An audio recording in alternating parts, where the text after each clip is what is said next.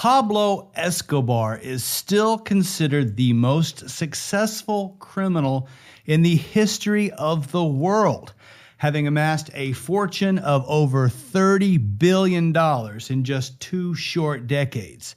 So how did he do it? Well, you're about to find out.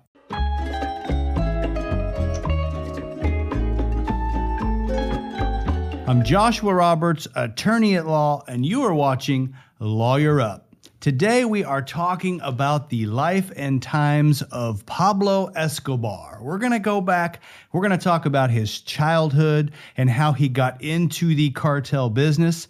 We're going to talk about cocaine production and how that works. We're going to talk about the cocaine trafficking and specifically how Pablo Escobar was able to smuggle so much cocaine into the United States. We're going to talk about the increase in strife between the cartel and the government, as well as rival cartels and the violence that exploded in Colombia during the 70s and the 80s. We're going to talk about Pablo Escobar's last days, and then we're going to look at where are they now. Several of the family members that were involved in the Medellin cartel are still alive to this day. So we'll end with a little update as to those individuals. Remember to like, comment, subscribe, and share. And remember that Lawyer Up is available on all major podcast outlets. And I'll do my typical disclaimer. This video is in no way an endorsement of the use of hard drugs. This is for infotainment purposes only. Don't use hard drugs. And with that disclaimer, let's talk about Pablo Escobar. So Pablo Escobar was also known as Don Pablo, El Padrino, the Godfather, and El Patron, the boss. He was born in 1949 in Colombia, South America, and he grew up in a town called Medellin. Pablo was one of 7 children. His father was a farmer, his mother was an elementary school teacher, and stories differ on how Pablo originally got into organized crime. Actually, stories differ on about everything you're going to hear in this video. Everybody's got a book or they did an interview and they have a different perspective about how this whole thing went down. So if you hear something that's different than what you heard in this video, it's not a shocker. What I've tried to do is find where these stories overlap and where we can have some consistency with the accounts, and that's what I'm reporting in this video. Even the city of Medellin, I've heard it pronounced 4 different ways, and I'm going with the traditional Spanish version that we say in the United States, but the people who actually live there, they pronounce it Medellin. So conflict abounds with this particular story. So what we know from the beginning was that Pablo Escobar stole gravestones as a kid. What he would do was he would steal the gravestones, he would sand down the letters and the numbers, and then he would resell them to smugglers. When he got a little older, he started making counterfeit high school diplomas for teenagers in Medellin. Then he started selling contraband cigarettes, making fake lottery tickets, and stealing cars. Meanwhile, and make a mental note of this, over in the United States, the Controlled Substances Act was passed in 1970, which made the selling, smuggling, and trafficking of cocaine a Class A felony, punishable by prison of from 10 years to life. Now, this was going to become a very big deal in Escobar's life in a few short years. So don't forget about the Controlled Substances Act of 1970. But back to Colombia. Now, in the early 1970s, Escobar broke bad for good when he made $100,000, and that's US dollars, for a kidnapping of an executive from Medellin, and he held him for ransom. Now that stunt got the attention of Alvaro Prieto, who is a major contraband smuggler in and around Medellin at that time. And that's where Escobar learned the trade of cocaine production and trafficking. And in 20 short years, he amassed a $30 billion empire. It would be $60 billion in 2021 dollars. And he did it selling cocaine all over the world, but mainly in the United States. So let's talk for a moment about cocaine, where it comes from and how it's made. So when we're talking about cocaine production, you start with the coca plant. It's 3 to 4 feet tall, and it has small green leaves that look like green tea leaves. These plants are indigenous to the mountains and jungle areas of Peru, Bolivia, and Colombia in South America. And the cocaine is actually extracted from the leaves themselves. Now, to transform these leaves into actual cocaine is a fairly involved process.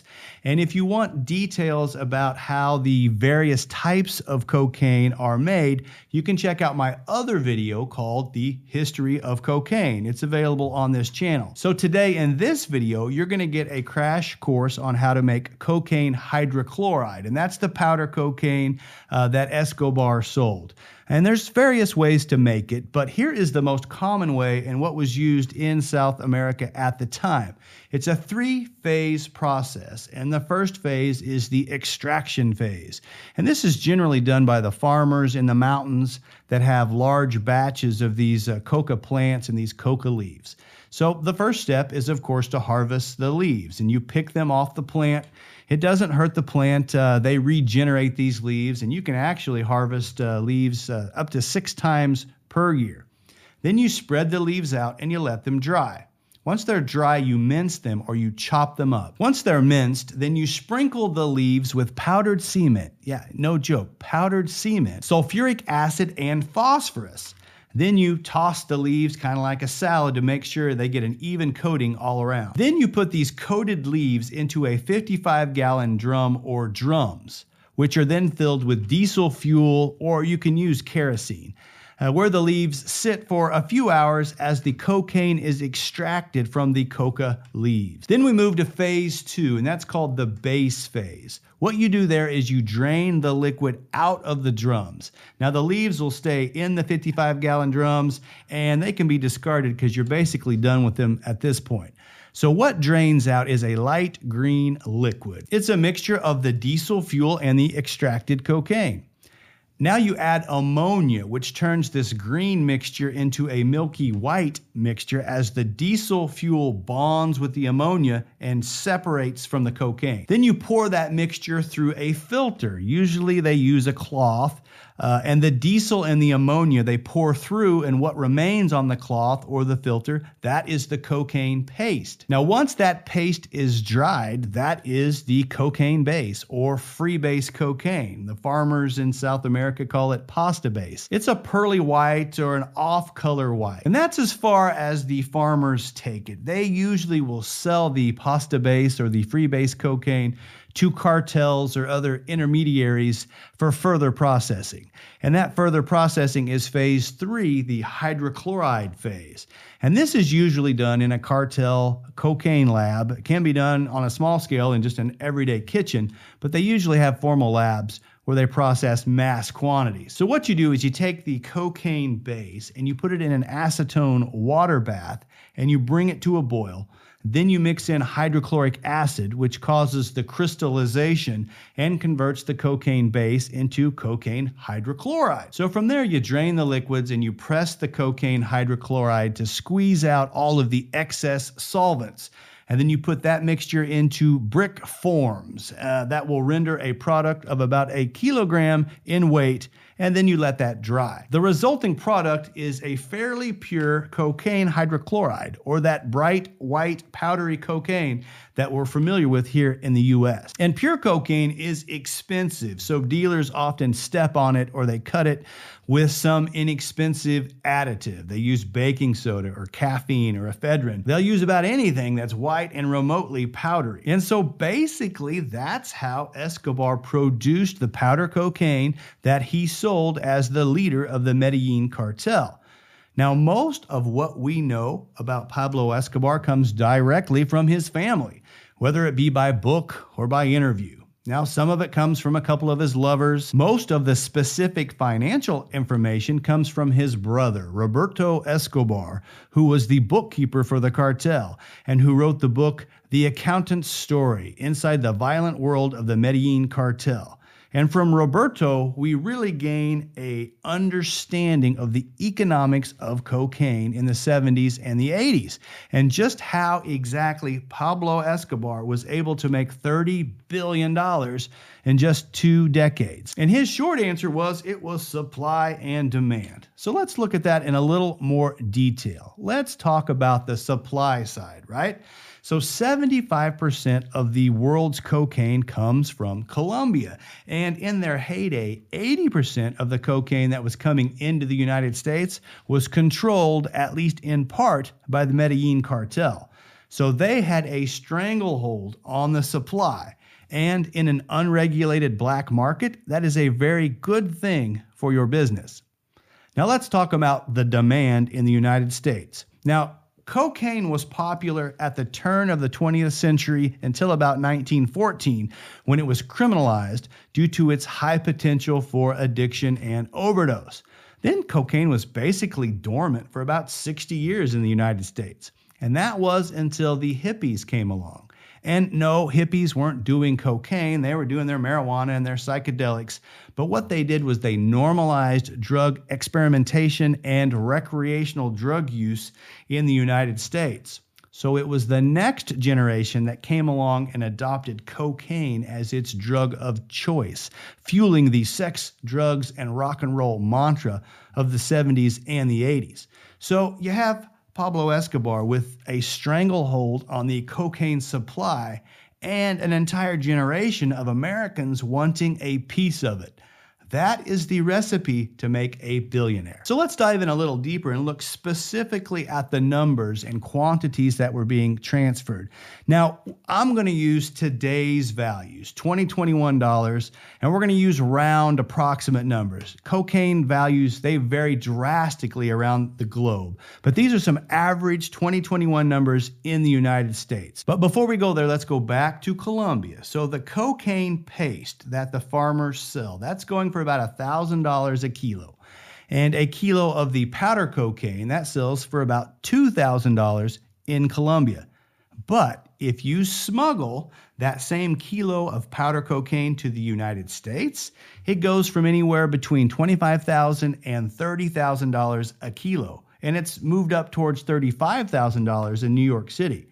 And if you're willing to bust it up and sell it by the gram on the streets, you can make a lot more money. Now, let's hit a couple terms. So kilo is short for kilogram or kilogram, right? And kilo means 1,000. Gram means gram. So a kilo of cocaine is 1,000 grams of cocaine. So if cocaine is selling on an average for $100 a gram on the streets in the United States, a divided up kilo would be 1,000 grams of coke at $100 a gram, or $100,000. So as a business model, if you can take something worth $2,000 in place A, Colombia, and you can move it to place B, the United States, where it's worth 10 times its original value, you are going to do that, right? You're going to do that as many times as you can.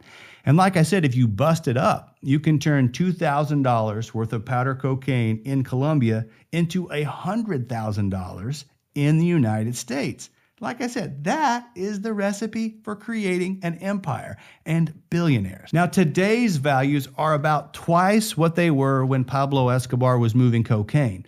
But you can see that with these types of numbers, that's how Escobar was dubbed the king of cocaine, and to this day is still considered the most wealthy and successful criminal of all time. And so we have a lot of money at stake, which is exactly why people kill and are willing to be killed for the cocaine business. So beginning in 1975, Pablo perfected his cocaine production and distribution operation, mainly flying planes out of Colombia and Panama into the United States, where the demand for cocaine was extremely high. In 1976, Escobar married Maria, who he affectionately calls Tata. And then they had 2 children over the next few years, Juan Pablo, who now goes by Sebastian, the boy, and Manuela, the girl. Now, also in 1976, Escobar and his men were stopped bringing 40 pounds of freebase cocaine back from Ecuador into Medellin. Escobar tried to bribe the police officers, but when that didn't work, he then tried to bribe the judges. And when that didn't work, he just had all the witnesses killed. And ultimately, that led to the dismissal of his case. But it really was a precursor for what would transform Colombia into the murder capital of the world in just 15 short years. But let's go back to 1977. As the cartel made more money, they bought bigger planes to smuggle in more cocaine, to make more money, and to buy even bigger planes, right? Vicious cycle of wealth. The problem was these planes couldn't really make the entire trip without having to stop and refuel, and that was risky. So in 1978, the cartel partners purchased Norman's Cay. It is an island in the Bahamas, about 200 miles southeast of Florida, and they purchased this as a transshipment point. Now, the island already had an airstrip and plenty of amenities, so Pablo just built a refrigerated warehouse to store the cocaine, and this island served as their staging area for tons and tons and tons of cocaine that was smuggled into the United States between 1978 and 1982. As the empire grew, the Medellin cartel started selling cocaine all over the world, and they transitioned from the coca plants of Colombia to the higher quality coca plants of Bolivia and Peru. So how specifically was Escobar able to smuggle these drugs into the United States? Well, mostly they did it by air. They did some by land and then even some by sea. In the beginning, as I mentioned, he would just fly in smaller planes that were loaded down with cocaine from the Bahamas into Miami. They flew mostly at night, and the more success they had, the bigger the planes became. But once the authorities started catching on to this method, the cartel started doing airdrops out in the ocean and doing boat-to-boat transfers way out at sea to bring the cocaine in by water. They also used some commercial fishing operations where it was normal for them to leave in the morning and be out at sea all day long and then come back in at the end of the day. They were using these commercial fishing operations to smuggle coke into the United States. And they also started doing some land drops. And these were where planes would drop large crates of cocaine into deserted areas of Texas that were picked up by his associates on this side of the border. And interestingly, just prior to the demise of the Medellin cartel, they had actually purchased 2 remote control Russian submarines that could each hold a ton of cocaine that they were using to get cocaine from Colombia to Mexico, where they were partnering with Mexican cartels to smuggle the cocaine across the border. Now, during their height of power, Roberto Escobar reported in his book that the Medellin cartel was bringing in $420 million a week from cocaine sales, and they claimed to be moving 15 tons of cocaine into the United States every single day. Wow. And it was with these huge profits that Escobar purchased Hacienda Napoles, which is an 8-foot square mile estate between Medellin and Bogota, Colombia, upon which he constructed his paradise. Now, when it was completed, it contained a mansion, of course, a lake, a full zoo with antelopes and exotic birds and giraffes and elephants, even hippos. It had a kart racing track. It had its own private airport and helipad. It had large statues of prehistoric animals, giant sculptures. There was a large assortment of old vehicles and luxury vehicles and decommissioned military vehicles. And probably most iconic was an airplane above the entrance to Napoles that was a replica of a Piper PA-18 Super Cab that had crashed and killed a friend of Escobar's in his early days of cocaine distribution. Now, that airplane is still there at the entrance to this day, although they have now painted it black and white to kind of look like a zebra. Now, this plantation was mainly constructed between 1978 and 1982. And speaking of 1982, in 1982, Escobar was actually elected to the Colombia Chamber of Representatives. Now, he was despised by many of his government colleagues for his known cartel dealings. However, it was through this capacity he was able to build a lot of houses and schools, recreational fields, and community centers in areas of poverty that made him a local hero. He often cultivated this Robin Hood-like image by handing out money. In return, many of the citizens, including children, would act as informal lookouts for Pablo, hiding information and letting him know about movements by the government and the police in and around Medellin. And it is speculated by many that this short-term stint in government was a desire by Pablo Escobar to effect legislation that would block the extradition of Colombian citizens to the United States. Because remember, drug dealers in the U.S. faced a prison sentence of 10 years to life. And during Pablo's reign as a drug lord, his biggest fear was the prospect of being extradited to the United States, where he would undoubtedly serve out multiple life sentences. And that fear became so pronounced that in 1985, Escobar paid the militia group M19 $1 million to storm the Supreme Court building and seize its files on Los Extraditables, which was regarding a group of cocaine smugglers that the court was contemplating extraditing to the United States. Now, this raid, which has been dubbed the Palace of Justice Siege, turned into an absolute disaster. Now, while the extraditable files were destroyed, 98 people were killed, including over half of the Supreme Court judges, during the military's forced retaking of the facility. And years later, Virginia Vallejos, who is a journalist and lover of Escobar, she gave her testimony regarding this incident that would land at least one of the military generals in jail. In response to her testimony, she was granted asylum to the United States, where she presently lives in Miami, Florida.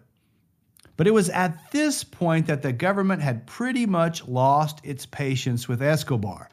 But, the police were outmanned and they were outgunned. And this battle over extradition really loomed large in Colombian politics over the next several years. In fact, lots of candidates who favored extradition lost their lives. On November 27th of 1989, Pablo Escobar significantly upped the violence when his cartel bombed Avianca Flight 203. All 107 people on board the passenger flight were killed, as well as 3 on the ground that were hit by falling debris. The bombing was an assassination attempt of pro-extradition presidential candidate Cesar Gaviria, who was not on the plane at the time and who actually went on to become the president of Colombia in 1990. Undeterred, 9 days later, on December 6th of 1989, the cartel bombed the Administrative Department of Security building, referred to as the DAS building, in an assassination attempt on its pro-extradition director. The truck bomb destroyed 14 city blocks in Bogota, killed over 60 people, and injured more than 2,000.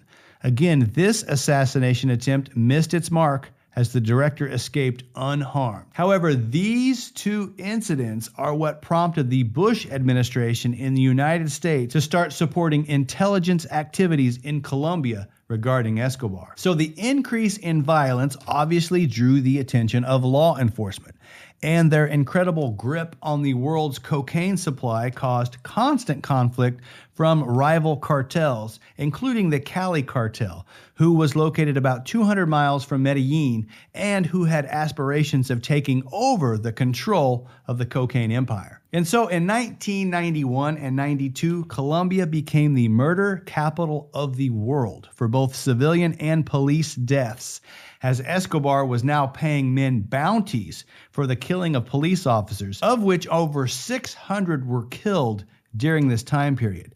It was during the height of all of this conflict that the Colombian government, wanting to stop all of the violence, actually was able to negotiate Escobar's surrender. And the deal was that in exchange for avoiding extradition to the United States, Escobar would agree to cease all criminal activity and to serve 5 years in a Colombian prison. But not just any prison, one that Pablo himself would have constructed. So Escobar then built and entered La Catedral, a luxury prison with prison guards of his choosing, and he was in there with other members of his cartel. It was basically just a country club. It had a bar, it had a jacuzzi, a giant waterfall, it had an oversized dollhouse for his daughter to play in during visits. And so basically nothing changed for Escobar except for his address. And this continued for about 6 months until authorities got a bellyful of the media reports on Escobar's escapades while he was in prison, right? And on June 22nd of 1992, law enforcement moved in on La Catedral to take Escobar to a conventional jail. Now, unfortunately for them, he had been tipped off and he successfully evaded recapture. Now, this started the time period where Escobar would ultimately stay on the run for the next 16 months. Following his escape from La Catedral, the United States Combined Special Forces got involved, and they trained and advised a special task force of Colombian police officers called the Search Block. Their only mission: get Pablo Escobar. In addition, a vigilante group formed called Los Pepes. It was funded by rival drug lords, including the Cali cartel, and wronged associates of Escobar, who took a very bloody campaign into the streets of Medellin. In all, over 300 of Escobar's associates were killed, including his lawyer, which I know is incredibly sad. And much of the cartel's properties were destroyed. Now, there is a lot of controversy as to whether members of the official government search block were also acting as vigilantes with Los Pepes. But what is clear is that at the very least, the two groups were sharing intel on the whereabouts of Escobar. Now, Pablo was able to stay one step ahead of his pursuers for 16 months until the search block was able to triangulate his position in Medellin using cell phone data. And on December 2nd of 1993, 8 men blew the door open to the home where Escobar was staying. They pursued Pablo and his bodyguard El Limon up onto the roof as they attempted to flee across adjoining rooftops. Ultimately, El Limon was shot and killed. Escobar suffered gunshot wounds to the leg, torso, and one fatal shot through the ear.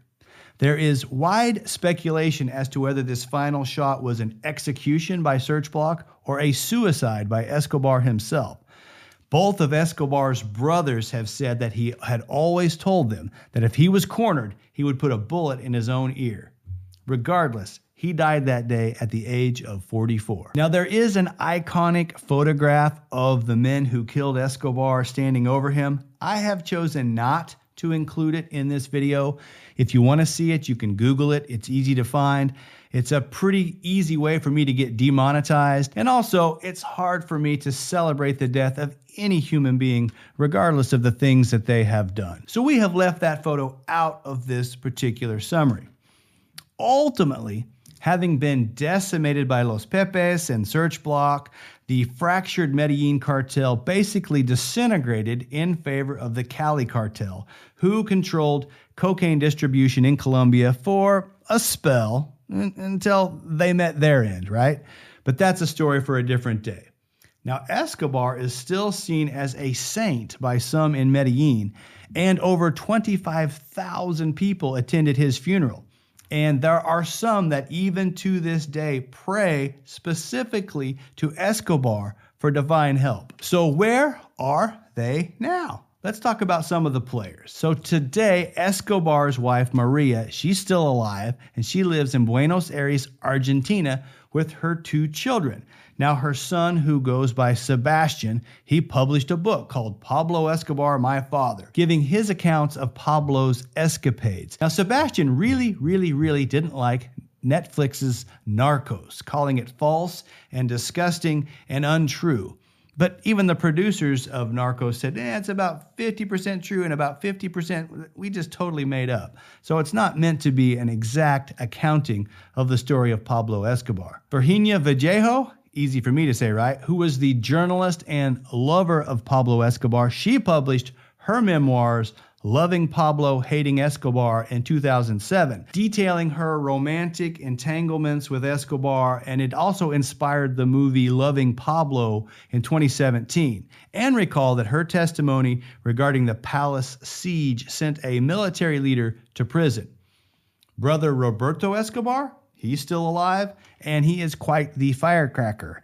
In addition to the book that he wrote, he has publicly threatened to sue Elon Musk, Apple, and Netflix over their dramatization of the family in Narcos. Ultimately, after Escobar was killed in 1993, the Colombian government took over Hacienda Nápoles. Most of the animals were transferred to other zoos, other than the hippopotamuses, which escaped, and they started living in the nearby lakes and streams. Now today, they have multiplied from the 4 hippos that were there at the time to 40. And there is great disagreement in the community as to whether they should be relocated or just let be. Now note, hippopotamuses are known to be aggressive jackasses, right? And they are not native to Colombia. So it's understandable why some of the locals would want them out of there. Today, in 2021, the plantation is an amusement park. It contains an animal safari-like zoo as well as a water park. It's called Parque Temático Hacienda Nápoles, and it's surrounded by 4 luxury hotels. And last but not least, when we're talking about where are they now, let's talk about cocaine and cocaine today.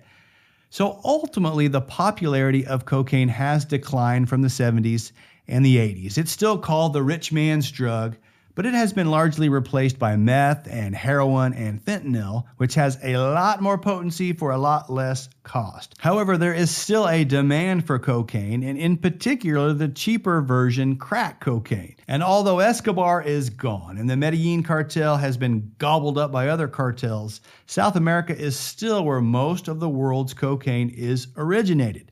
However, modern-day Colombian cartels have partnered with Mexican cartels, and most notably the Sinaloa cartel, formerly headed by El Chapo, who you may have heard of. So, by partnering with Mexican cartels, they can bring the cocaine right up next to the United States border in cartel staging areas, and they mostly break it down into smaller quantities, and it's carried across the border by mules. They do this by either car or on their person or in their person, if you know what I mean. Now, they still do airdrops in California and Arizona and Texas, but as law enforcement has expanded their efforts, cartels have gotten more and more creative, and they package the cocaine in smaller quantities. It's easier to conceal on the mules, and if they get caught, you lose less product. So that is the episode. I hope you enjoyed it. As I mentioned, Pablo Escobar's life has been memorialized in countless books and movies and shows, including Blow, American Made, and most recently in the Netflix drama Narcos. Check out those for more narco entertainment. And remember, they are entertainment. Even the producers of Narcos, like I said half of what they put in there, they just simply made up. So that's the history of Pablo Escobar. I hope you enjoyed the episode. If you did, smash that like button for me. If you got something to say, put it in the comment sections below. If you haven't subscribed to the channel, subscribe. And as you guys know, I love it when you share me on social media. Again, my name is Joshua Roberts, attorney at law, and you've been watching Lawyer Up. Send lawyers, guns, and money.